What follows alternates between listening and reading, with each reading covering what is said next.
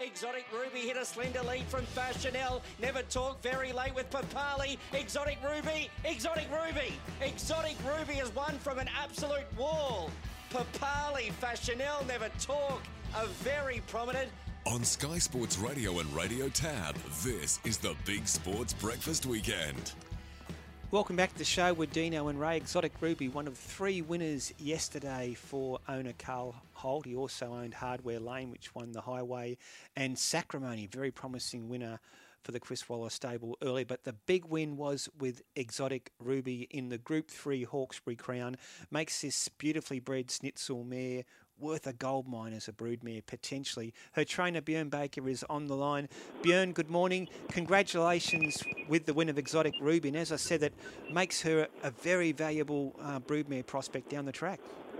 Yeah, morning.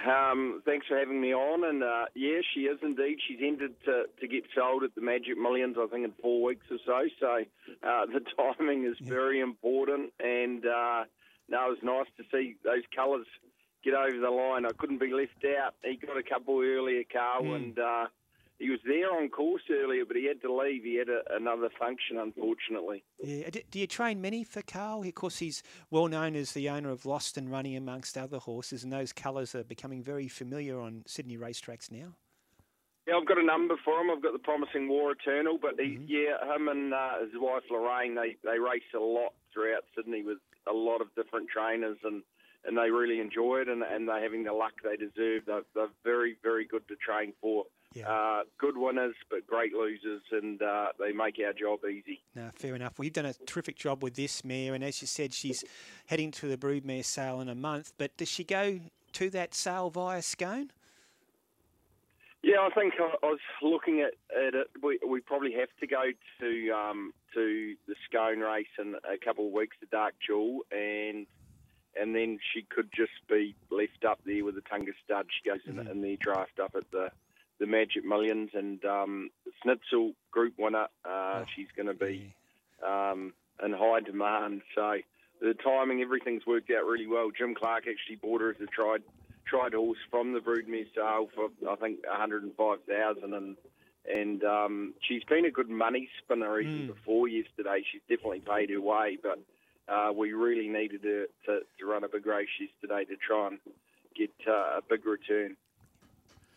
Now, Björn, your father retired. The great Murray Baker. The great Murray Baker retired yesterday. Is it true you actually said you're now the best trainer in your family? Well, yes, and Greg Radley came back and said you're the only trainer in the family, which is true. And, yeah, I think he had mixed emotions yesterday.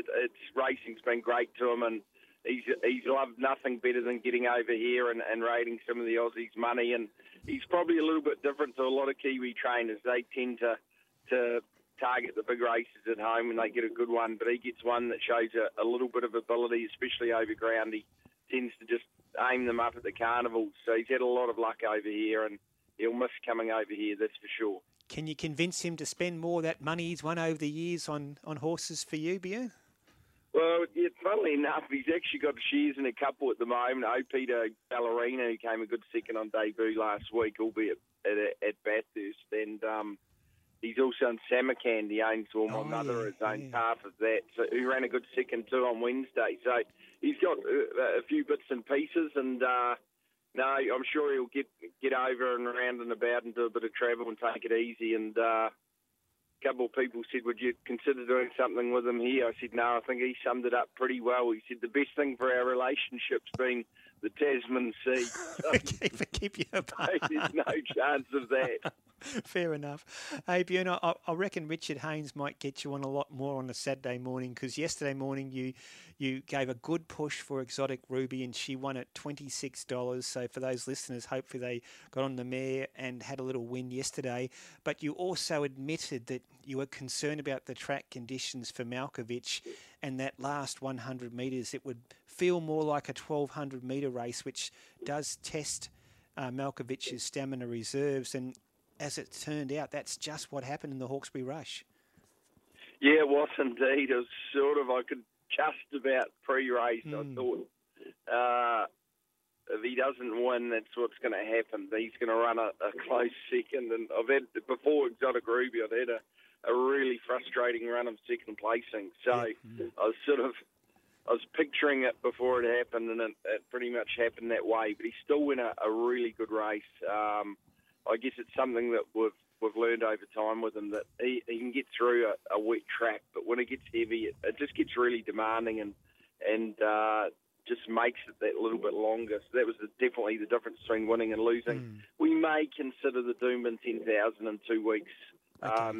Otherwise, we'll probably go to the Scone race as well, the 1,100 metre sprint, the Hortensia Stakes. So I think if he goes there, he'll be a big chance. It'd be hard to catch around Scone. Just finally, Bjorn, Knight of Power and Arapaho both just missed a place yesterday in their respective races at Hawkesbury, but both encouraging runs. Yeah, both are sort of back on track, and Knight of Power in particular, I thought his run was really good.